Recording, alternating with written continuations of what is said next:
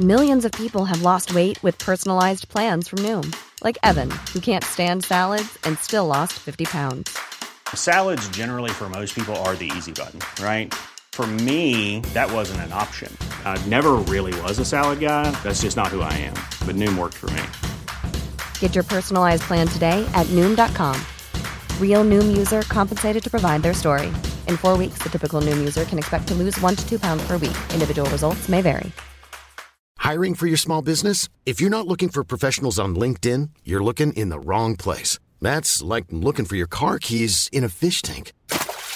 LinkedIn helps you hire professionals you can't find anywhere else, even those who aren't actively searching for a new job but might be open to the perfect role. In a given month, over 70% of LinkedIn users don't even visit other leading job sites. So start looking in the right place. With LinkedIn, you can hire professionals like a professional. Post your free job on linkedin.com/people today.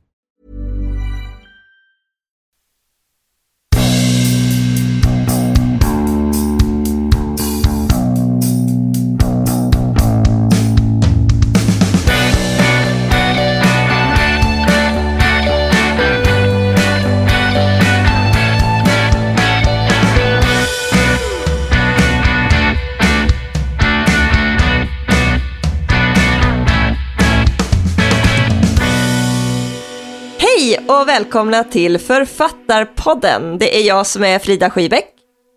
Och jag heter Agnes Hellström och ni lyssnar på avsnitt 9 som idag kommer att handla om marknadsföringens svåra konst och vedermödor. Hur gör du egentligen bäst för att marknadsföra dig själv som författare? Varför ljuger vi allihop? Och vad innebär egentligen begreppet fake it till you make it? Det och mycket mer ska vi fördjupa oss i idag. Och själv har jag pratat om hur djupt jag hatar att behöva marknadsföra mig själv. Medan du, Frida, är en riktig jäkla PR-maskin. Hur gör du egentligen? Berätta. Ja, men jag tror att, alltså jag vet ju inte om jag är någon PR-maskin egentligen, men jag tycker att det är ganska kul med marknadsföring. Jag har lärt mig väldigt mycket på vägen. Jag tror att när jag debuterade med min första bok, då hade jag ingen aning om vad marknadsföring var eller varför det behövdes, varför man behövde marknadsföra sig som författare. Men under årens gång så har jag lärt mig lite om hur man gör och varför det är så viktigt att marknadsföra sig. För jag har ju upptäckt att om du inte syns och hörs, då kommer heller ingen att hitta dina böcker. Och det kanske man kan tycka är lite sorgligt, men tyvärr så är det ju inte så idag att böckerna liksom bär sig själva, utan du måste göra ett jäkla jobb och lyfta fram din bok om du vill att någon ska läsa den. Men vad har du lagt mest jobb på då, som i din marknadsföring som egen? Alltså jag tror generellt det här med att, precis bara att få ut det här budskapet att nu har det kommit en bok, den handlar om det här och är du sugen på att läsa den så finns den här och här. För det tror man lite att det ska, eller jag har i alla fall trott att det ska ske av sig själv. Men det gör ju inte det. Du måste visa att din bok finns. Och det lättaste sättet att göra det på är ju att dels att bli omskriven i media, dels att själv skriva om din bok och få ut den alltså få den recenserad, få människor att läsa den, se till att den finns på bibliotek, att den finns tillgänglig i butiker. Och det är ju en sak som är rätt fantastisk idag, det är ju att vi har internet. Och det är ju ett jättebra ställe att marknadsföra sig på. Man kan ju synas och höras hur mycket som helst på internet. Man kan ha Facebook-sidor och bloggar och Twitter och hemsida. Och det tror jag är väldigt viktigt. Smart att använda de fönster som finns. Samtidigt så ska man ju inte gå och tro att bara för att man har ett Twitterkonto så kommer alla att se en. Man får tänka att man får använda många kanaler. Hur gör du, Agnes? Hur marknadsför du dig? Alltså jag har haft väldigt tur med båda mina boksläpp. För att jag tänker att ett sätt att bli marknadsförd lättare är ju att du synkar din utgivning då. Det är inte så lätt att göra alltid. Men att din bok, att du buntar ihop dig med personer som släpper böcker på samma tema lite. Och när min debutroman kom då släppte ju Björn av Kleen Jorden de ärvde nästan samtidigt. Och den handlade ju om adeln och ärvda privilegier och fideikommiss som ju är en väldigt orättvis arvslag som finns i Sverige.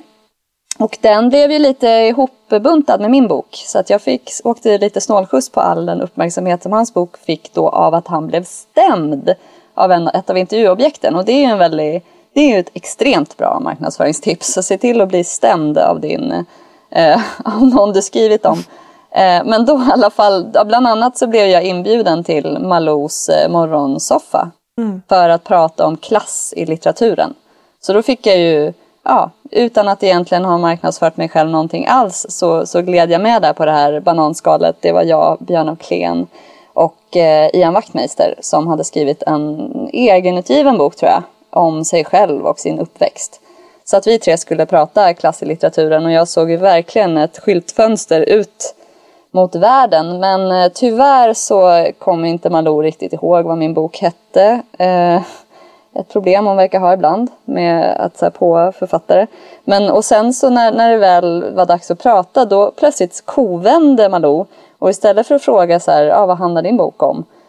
Så vände hon sig till Ian Wachtmeister och bara, ja Ian, du har sagt att du tycker att Sverige behöver en ny Berlusconi. Varför säger du så?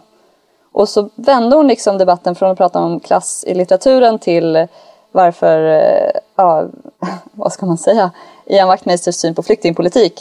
Och då frågan efter Ian hade pratat länge och väl, var att hon vände sig till mig och sa, ja Agnes, hur ser du på svensk flyktingpolitik? Och den frågan är ju jätteviktig och jag har en tydlig syn på det, men det var inte alls därför jag var där och jag blev helt ställd. Och om det är något tips jag ska ge till en person som liksom får utrymme i media är att så här, tänk på din bok. Det är din bok du ska prata om, bara din bok. Så det jag borde ha sagt var så här, ja, jätteintressant fråga. Min bok tar upp det här med främlingsfientlighet och den handlar om bla bla bla bla bla. Istället så börjar jag besvara frågan. Och när jag hamnat i att börja besvara frågan så får jag nästan panik och jag får typ blackout och jag hör min röst prata. Jag har aldrig tittat på det här klippet, kommer aldrig titta på det. Nu kanske det är några lyssnare som kommer hitta det och det bjuder jag på. Men att det är ju fila ner innehållet i din bok till några slagkraftiga meningar. Och då om du nu får medieutrymme, att du använder dem. Att du drar upp liksom spännande bitar ur boken och lyfter fram dem. För att då kan du vända varje möjlighet till att prata om din bok. Oavsett om det är, om det är någon som ringer från radio. Eller som i mitt fall då att med min andra bok att det blev nyhetsartiklar baserade på mig och mina uttalanden. Att då var jag inte heller särskilt bra på att säga som i att vara utan att synas liksom på sidan 52 när jag intervjuar den här personen. Utan att jag svarade bara vad jag tyckte och tänkte. Så det skulle jag verkligen rekommendera att om du får medieutrymme, se till att sälja in din bok i de öppningarna. Ja. Det kanske alla tänker på egentligen, utom jag. Nej, men det tror jag inte för det. Alltså jag tror så att det är inte så himla lätt att vara i media och bli intervjuad. Det är inte så enkelt om man inte är van vid det. Att veta hur man ska hantera det här och att när då journalisterna kanske är ute efter något annat än det man faktiskt vill prata om. Så jag tror att det är ett jättebra tips. För även om det är kul såklart att få höras och synas så om du är där för att marknadsföra din bok, då är det ju din bok du ska prata om, absolut. Och en annan grej som jag tänker på det är att när min första bok kom ut, då tänkte jag lite så här att okej, nu har jag blivit intervjuad av en tidning och där skriver de om mig och min bok, då har väl alla sett det nu. Jag tänkte lite att nu kan ju inte jag hålla på och tjata ännu mer om min bok, för nu har ju den liksom redan syns i en tidning. Och blev lite chockad sen då när folk liksom sa, jaha, har du släppt en bok? Ja, men läste du inte det i tidningen för 2 veckor sedan? Alltså det där är jätteintressant, just att du kommer ju vara tvungen att upprepa samma sak om och om igen och vara så trött på dig själv och önska att du slapp säga ett ord till om din bok och fortsätta just för att medieflödet ser ut som det gör och du, först när du har synts i varenda liten lokal blaska i Sverige så kommer du ha nått ut till alla, kan man säga. Ja, men det är ju det. Och det är en utmaning. Ja, men verkligen. Alltså det är ju, och det är någonstans det jag känner att jag har lärt mig att vad fan, det räcker inte att synas på ett ställe, utan du måste försöka nå igenom på så många platser som möjligt och försöka ha liksom, så pass spännande vinkel. För jag menar, det skrivs ju jättemånga böcker, så att det räcker inte riktigt med att pitcha till en journalist eller en tidning att, men vill ni skriva om min nya bok? Utan du ska ju gärna ha någon liten annan spännande historia att berätta. Den här boken kom till under de här förutsättningarna, eller den är speciell för att det här och det här.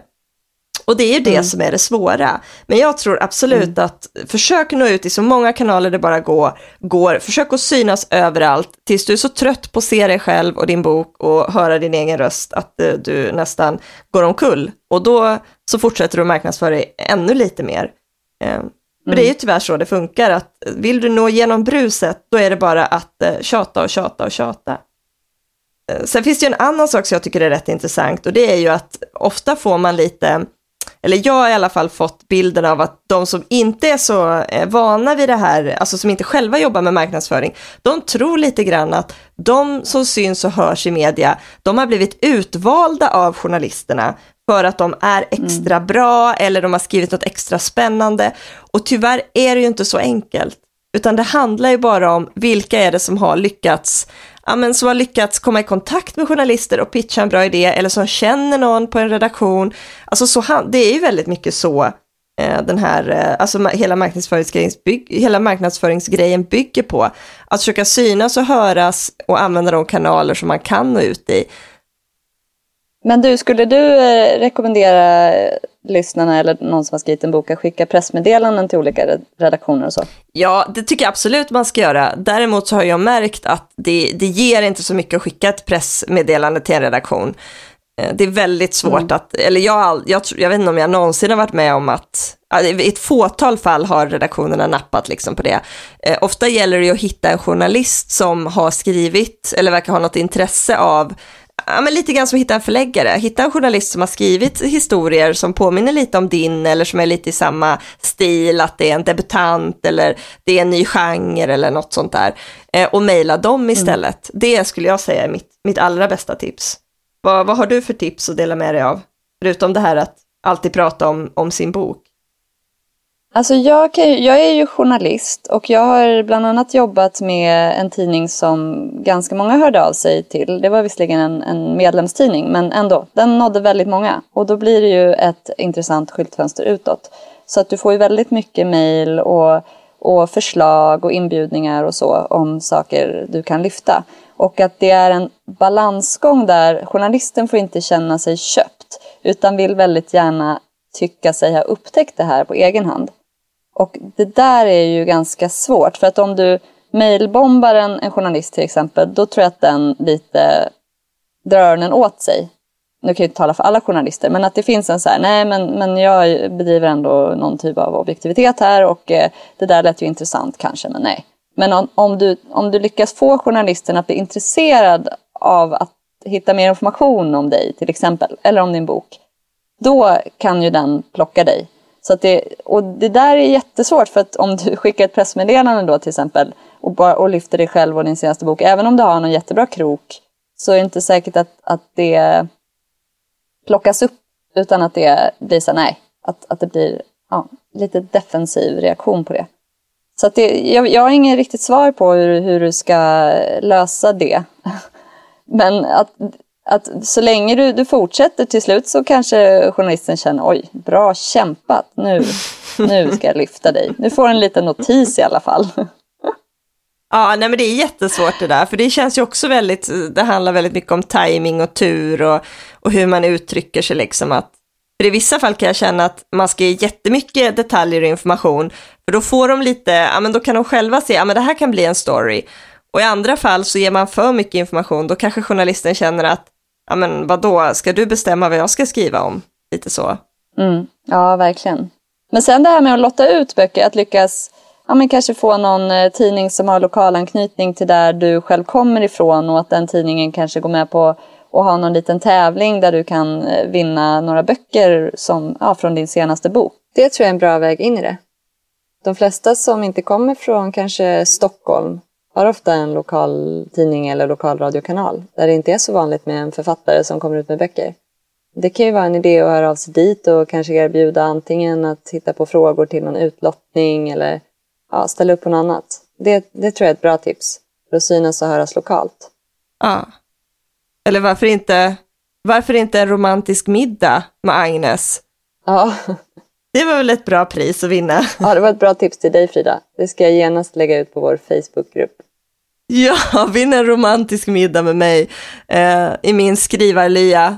Där jag sitter och pratar för mig själv i mjukisbyxor och oduschad. Det var, ja. Men du är i alla fall inte naken. Nej, det kanske är tur det.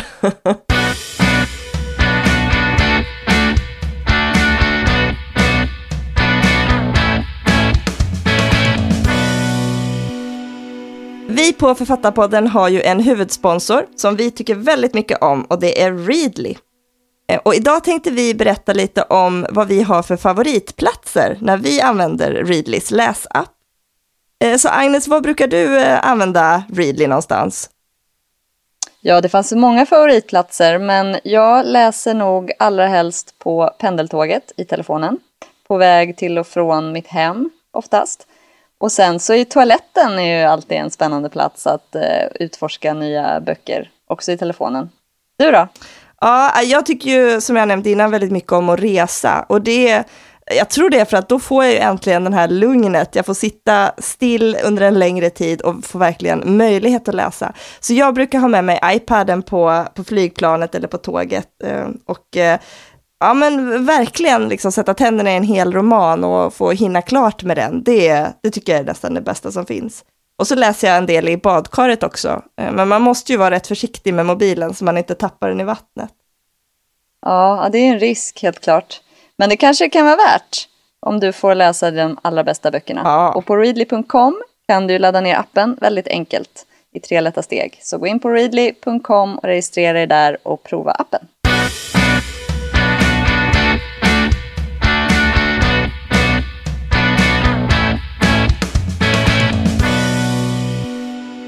Det är ju mycket snack om det här med varumärken. Och jag tänkte faktiskt höra, Agnes, har du ett varumärke? Har du liksom skapat dig ett varumärke så som du vill bli uppfattad?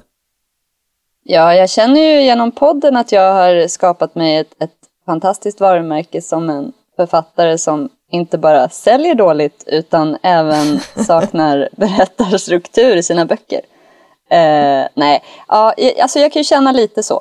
Att jag inte är så himla bra på det här med varumärkesodling. Att jag hade gärna byggt upp lite mer av en myt kring mig själv. Som vi pratade i föregående avsnitt om. Att det här att hon kom från ingenstans.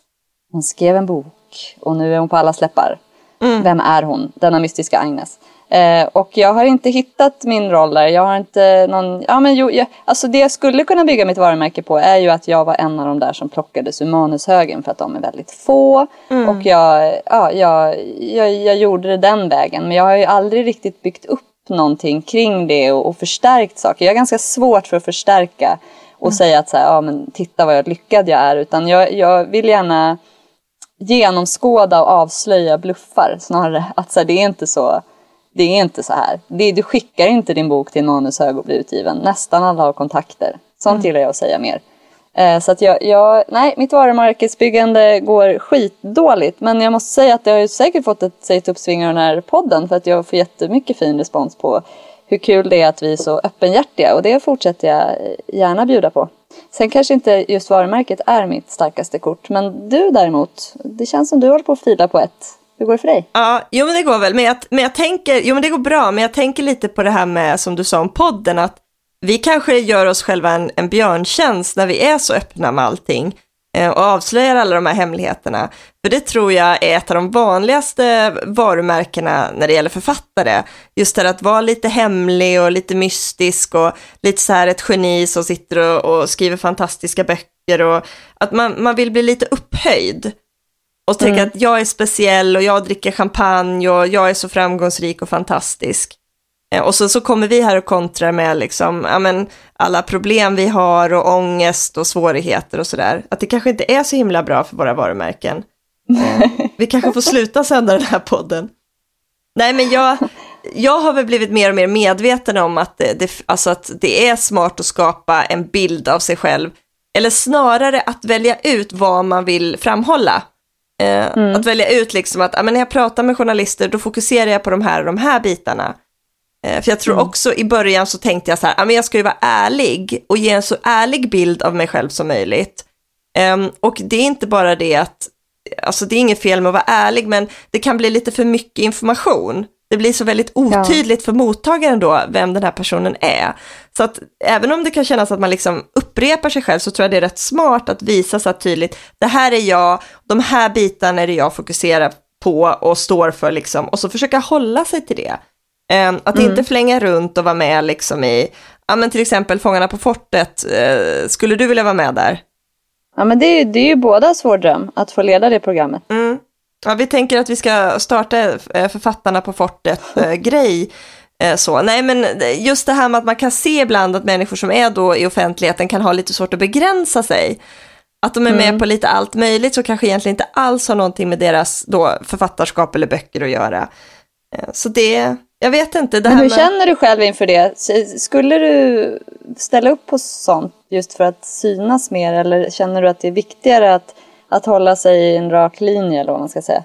Jag vet inte. Alltså jag tycker det där är jättesvårt. För man kan ju se att många av de människor som har blivit framgångsrika, de har ju börjat med att liksom synas överallt och försöka uppnå någon slags kändisstatus. Så att de har blivit kändisar, kanske inte, alltså lite otydligt varför de har blivit kändisar, de har bara blivit det. Och sen har de använt det som en plattform för att sen vidareutveckla då sin specialitet, om det nu är författarskap eller någonting annat. Och jag funderar lite på det där, hur det hänger ihop. Om det är, alltså om man säljer fler böcker bara för att man är kändis, vad tror du? Tror du man gör det? Ja, på ett sätt tror jag att du säljer mer för att du är kändis, för att du redan från början kanske har en läskrets på en blogg, eller någon som ser ditt program eller följer din Twitter till exempel. Men att det är ju inte självklart alls, tror jag. Utan att det kan bli förvirrande att om till exempel Micke Persbrandt släpper en bok, då kan det... Millions of people have lost weight with personalized plans from Noom. Like Evan, who can't stand salads and still lost 50 pounds. Salads generally for most people are the easy button, right? For me, that wasn't an option. I never really was a salad guy. That's just not who I am. But Noom worked for me. Get your personalized plan today at Noom.com. Real Noom user compensated to provide their story. In 4 weeks, the typical Noom user can expect to lose 1 to 2 pounds per week. Individual results may vary. One size fits all seemed like a good idea for clothes. Nice dress. It's a t-shirt. Until you tried it on. Same goes for your healthcare. That's why United Healthcare offers a variety of flexible, budget-friendly coverage for medical, vision, dental, and more. So whether you're between jobs, coming off a parent's plan, or even missed open enrollment, you can find the plan that fits you best. Find out more about United Healthcare coverage at uh1.com. That's uh1.com. Hey, Dave. Yeah, Randy. Since we founded Bombas, we've always said our socks, underwear, and T-shirts are super soft. Any new ideas? Maybe sublimely soft. Or disgustingly cozy. Wait, what? I got it. Bombas. Absurdly comfortable essentials for yourself and for those facing homelessness. Because one purchased equals one donated. Wow, did we just write an ad? Yes. Bombas. Big comfort for everyone. Go to bombas.com/ACAST and use code ACAST for 20% off your first purchase. Det blir att dels så kan ju men att han lite avfärdar sig. Han är ju en skådis. Vad ska han skriva böcker för? Samtidigt som det väcker ett väldigt stort intresse. Men att det kan bli spretigt också. Men jag tror att det är ju lite en förutsättning som vi ju återkommer till många gånger, att du behöver synas för att bli läst. Att du kan inte bara nå ut genom att du har ett väldigt bra språk, utan det är viktigt att folk har en uppfattning om vem du är och är intresserad av att läsa det du skrivit, och att recensioner till exempel behöver ju inte alltid vara bra, utan att det har recenserats, att du har synts och hörts och fått prata om din bok kan betyda mycket mer än att ha fått en toppenrecension i någon ganska smal tidning fast med hög status. Ja, men en sak jag kan känna är att jag kan bli lite stressad av det här med sociala medier. Att det finns en slags press så att man ska synas och höras hela tiden i sociala medier. Och att det är så himla viktigt om du vill bli framgångsrik författare då, att du ska ha jättemånga följare och du ska liksom lägga ut intressanta saker varje dag. Och jag bloggade ju i början av mitt skrivande liv och tyckte det var väldigt kul, men det tog samtidigt väldigt mycket tid. Och ibland så kan jag tänka så här att all den tiden som jag nu lägger på sociala medier, nu gör jag inte det så mycket längre, men den tiden, alltså på ett år skulle jag kunna skriva en till bok för den tiden som jag lägger på sociala medier. Och då är det ju frågan, lönar det sig verkligen att lägga så mycket tid på att synas och höras? Ger det den effekten som man önskar? Jag tror att det är att om du inte tycker det är roligt att göra det, så tror jag att det tar mer energi än det ger. Och då kan det räcka med att välja en kanal som du syns i och lägger upp tips om andra saker i, eller att du kanske retweetar grejer om folk på Twitter, alltså på det sättet är med i debatten. Men jag kan också, just det här med varumärke som jag bara kommer att tänka på nu, är att efter min senaste bok, när jag blev någon typ av debattör ganska mycket, mer än författare kanske. Jag blev författare / debattör. Då var det ju, jag hade typ skrivit ett Facebook-inlägg om att jag hade sagt upp DN för att jag, som protest mot att de hade en rasistisk reklam, i min uppfattning rasistisk reklam i sin tidning. Och då sa jag upp den och så skrev jag det på Facebook, och typ 4 timmar senare så har Resumé som nyhet att den tunga opinionsbildaren Agnes Hellström har sagt upp sin DN-prenumeration med den här motiveringen. Och jag blev helt chockad. Då var jag plötsligt en offentlig person. Och det där kan jag tycka då blev jag lite rädd. Då kände jag så här, oj, här har jag ju verkligen odlat ett varumärke att jag är en tung opinionsbildare. Det är ju lite av en dröm, tror jag, för mig som älskar att debattera. Att vara det, att anses vara det i liksom den typen av tidning också. Men är jag beredd på det? Vill jag det? Vad får det för konsekvenser om jag blir en offentlig person på riktigt? Och jag tror inte att jag vill vara en offentlig person där mitt privatliv blir del av mitt yrkesliv. Och det är det jag tror är risken med för författare.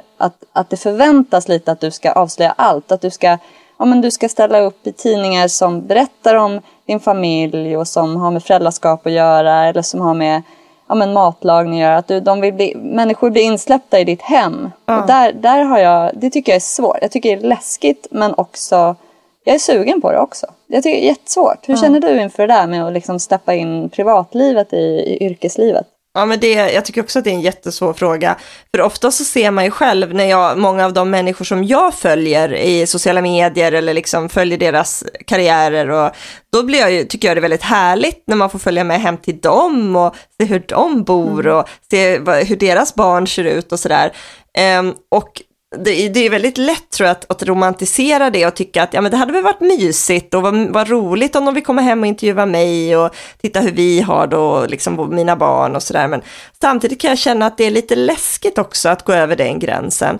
För då finns man där ute, och det vet ju både du och jag, att när man är i det offentliga ljuset, då kan man ju bli påhoppad på ganska obehagliga sätt och bli utsatt för grejer, och då är det frågan om man vill dra in sin familj i det och utsätta dem för det. Och om man vill, jag tror att det kan vara väldigt nyttigt att ha den här tydliga linjen, nu är jag på jobbet, nu är jag privat. Att man inte blandar de här världarna för mycket. Men samtidigt så är det ju så det funkar idag. Vill du få uppmärksamhet så behöver du synas och höras. Du behöver visa vem du är, och ju tydligare bild du kommunicerar av vem du är, desto lättare kommer ju folk ha att relatera till dig, och då kommer de bli mer intresserade av dig. Jag tror nog att det är så det funkar. Men det är jättesvårt. Jag vet ju att det har varit en ganska stor debatt om det här med just med barn, och framförallt, eller snarare, det handlar ju bara om kvinnor här. Det är ju bara kvinnor som ifrågasätts för att de då har med sina barn i offentlighet eller i media. Men ändå är det ju en fråga som diskuteras. Är det rätt? Hur ser du på det? Jag tycker det är jätteknepigt. Och mitt äldsta barn har ju redan figurerat i tidningen Mamma, fast med sin pappa. Och då var det på temat ett jämställt föräldraskap. Och det var pappor som var intervjuade om att dela föräldraledigheten och hur synen på ansvaret och sådär. Och då var det, de ville ha med barnen, så att det blev en scen när de två lagade mat i vårt hem. Så på det sättet så har vi redan brutit den men det här att namnge sitt barn i offentliga sammanhang med bild. Det har vi gjort redan och vi pratade ju om det hemma och bestämde någonstans att hon ville det. Hon var ändå stor nog att få säga om hon... Då är det ändå en intervjusituation. Det kan ju bli ännu knepigare om du tar bilder på ditt barn och lägger upp det i sociala medier utan att kanske prata med barnet. Då blir det ju ytterligare en aspekt. Sådär. Men alla kanske... Alltså, man vet ju inte hur folk stämmer av med sina barn. Men vi hade ju stämt av med henne i alla fall. Och jag känner ju nu att, så här, att om jag pratar om saker så där det är relevant att mina barn deltar och de själva tycker det är okej, då har jag inget emot det. Men min rädsla i långa loppet är ju att om jag till exempel debatterar laddade frågor där det kan förekomma hot, men som till exempel efter den här Malou-medverkan som jag var med i. Vad hade jag pratat om? Svensk flyktingpolitik. Fick jag hatmejl? Jag fick massor av hatmejl. Jag hade barn. Jag blev rädd. Jag kände, nu har jag fått smaka på offentlighetens baksida för att jag skulle prata om min roman. Jag var helt oförberedd. Och det har jag hela tiden i bakhuvudet. Den här rädslan för att hat ska riktas mot mig som person och då som följd mot mina barn. Sen tror jag att de allra flesta som skriver romaner och är författare och inte ger sig in i heta debatter, de behöver inte tänka på det så, utan då handlar det mer om ditt barns rättigheter att få välja. Men som ju då flera av dem som försvarat det här med att visa sina barn, det är ju att vi har väldigt mycket makt över våra barn. Vi fattar otroligt många beslut åt våra barn fram tills de själva får bestämma. Och då sociala medier har blivit en del av den biten att bestämma om, för att det har trätt in i ett föräldraskap väldigt mycket. Så därför är det ju upp till föräldrarna att besluta. Men sen hur man ser på det är väl som i alla frågor. Barnuppfostran, mat, träning, allting. Att det finns väldigt olika åsikter om vad som är rätt och fel. Jo, men absolut. Och jag kan känna någonstans att det här med att vara i offentligheten, alltså vill du bli författare, då kan du aldrig komma undan från det, tyvärr. Vare sig du gillar det eller inte. Du måste någonstans köpa det här med att vara en offentlig person. Och det kan jag uppleva att redan från dag 1 så har jag ju börjat få, eller så har jag ju fått konstiga mejl och meddelanden, och framförallt då med sexuella undertoner, inviter och män som då tar sig friheter att skriva saker till mig. Och det känns ju som att det är ju väldigt obehagligt. Men det känns ju lite som att det får man köpa. Det är en del av paketet. Och det jag känner också, som återigen på det här med så här, män versus kvinnor, att en man kan ju odla ett författarskap lättare utan att släppa in sin familj fortfarande än kvinnor. En kvinna förutsätts beskriva och visa upp sina barn och sitt hem och det som liksom är omkring författarskapet. För du är ju inte bara författare, du är även mamma. Ja, men precis, det är det tillhör ju din sfär på något sätt, den privata sfären. Det är din plats lite grann. Så det är det du ska dela med dig av, absolut. Och då känns det ju ännu jobbigare, kan jag känna, just när man blir en offentlig person och får mycket såna här obehagliga kontakter på olika sätt. Att då tänka sig att man ska blanda in sin familj i det är ju jättesvårt och jättejobbigt. Men likväl är det ju någonting som vi alla måste hantera på olika sätt. Tyvärr.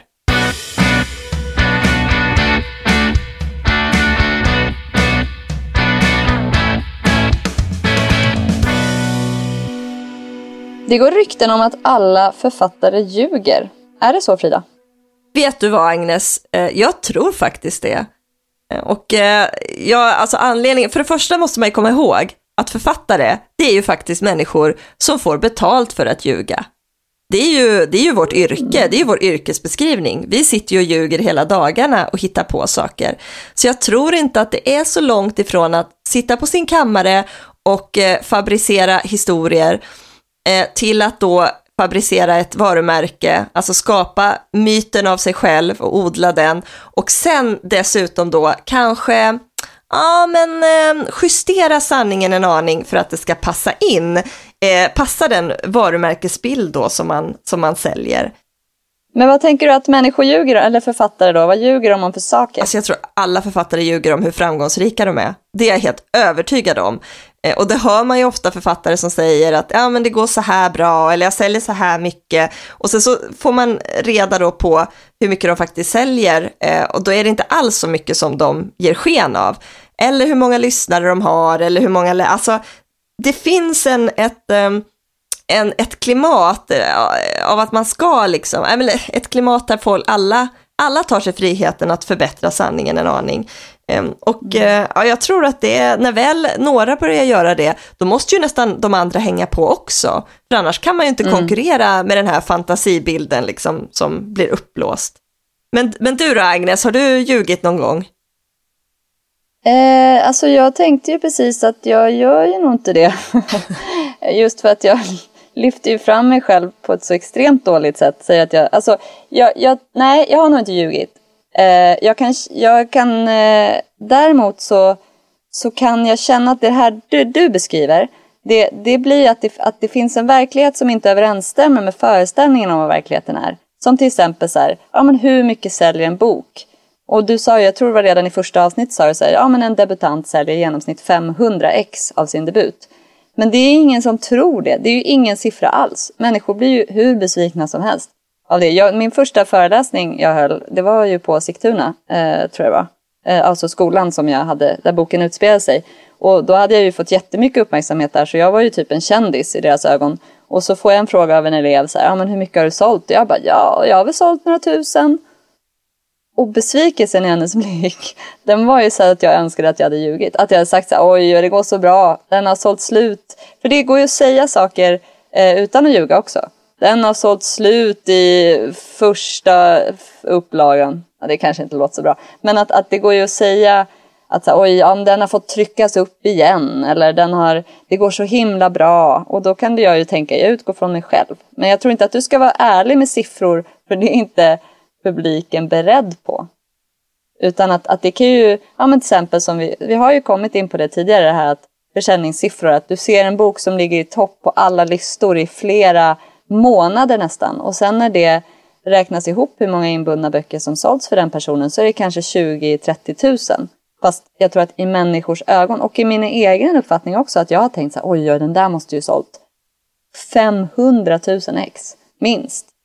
Så att jag tror att det blir en följd lite av att förväntningarna som finns, och då att du börjar leva upp till det och spela lite efter det, och att då om du är helt ärlig så framstår du ju som men varför är du ens författare? Du som bara lever ett vanligt liv och inte säljer särskilt mycket böcker.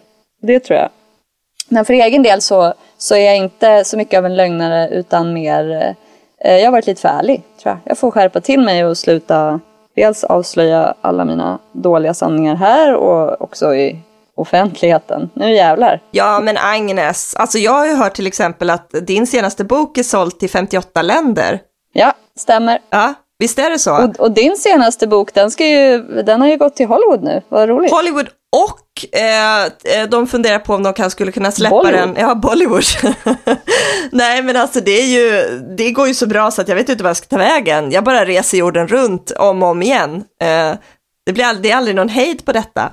Nej, men faktum är ju att det är ju en annan marknadsföringsgrej. Det här med att säga att en bok har sålts i så många länder. Och att det då skulle vara då ett bevis på att det är en fantastisk bok.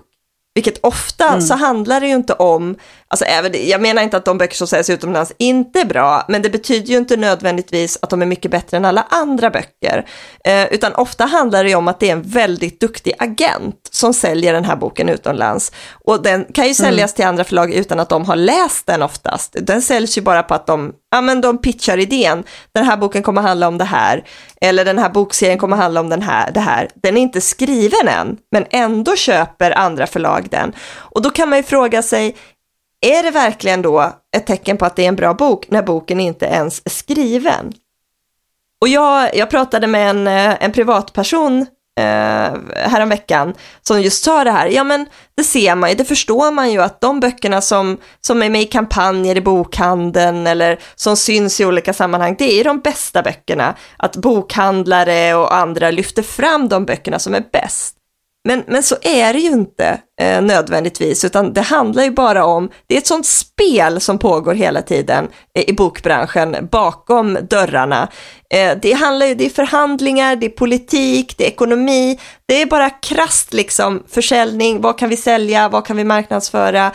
Så det handlar inte så mycket om vad som är bra eller dåligt. Det är inget kvitto på det.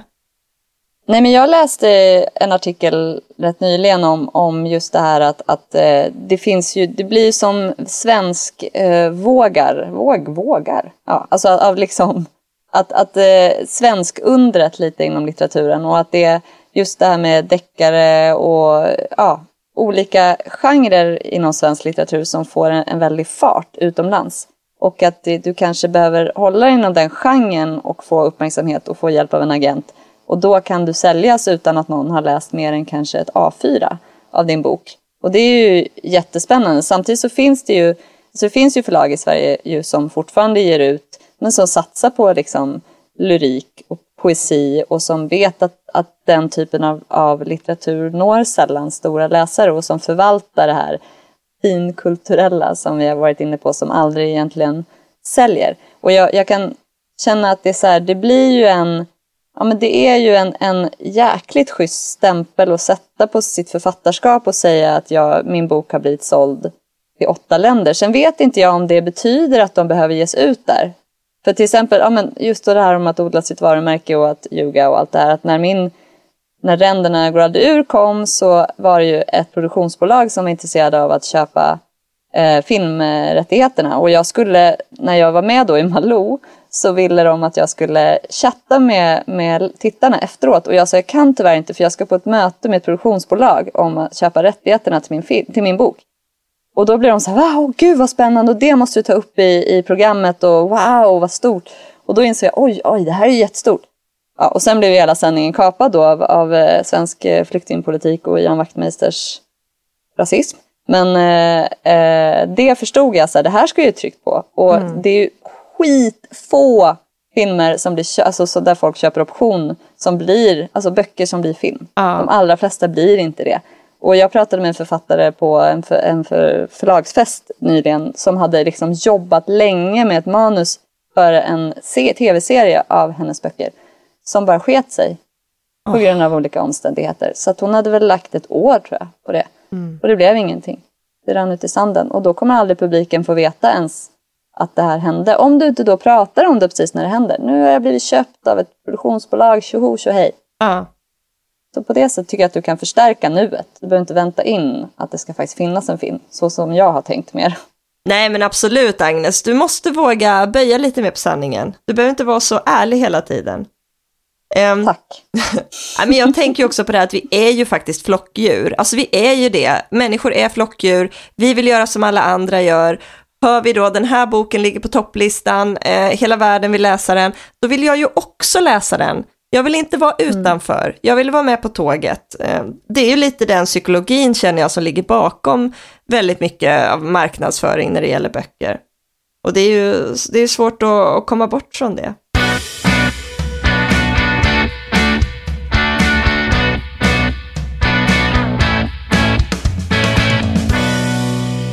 Ja, vad roligt det har varit, Agnes, att diskutera det här med varumärke och marknadsföring med dig. Och jag hoppas att alla ni som lyssnar tyckte att det var intressant, och att ni känner att ni har kanske fått lite fler insikter om författarvärlden. Och innan vi säger hej då, så skulle jag vilja passa på att tacka en annan tjej som har hjälpt oss, nämligen Johanna Skybeck, som har gjort vårt jättefina omslag, eller den fina bilden som vi har till Författarpodden. Så tack så mycket för det, Johanna. Ja, grymt jobbat, Johanna. Och tack även Antonio, som är vår eminenta ljudtekniker. Och tack ni som har lyssnat. Fortsätt mailbomba oss på forfattarpodd@gmail.com, alternativt genom vår Facebook-sida. Och följ oss gärna på Instagram för Författarpoddar också. Men även Författarpodden går att söka på. Ja, grymt kul i alla fall att prata med dig som vanligt, Frida. Och vi hörs igen nästa vecka. Det gör vi. Ha det så bra. Hej då. Hej då.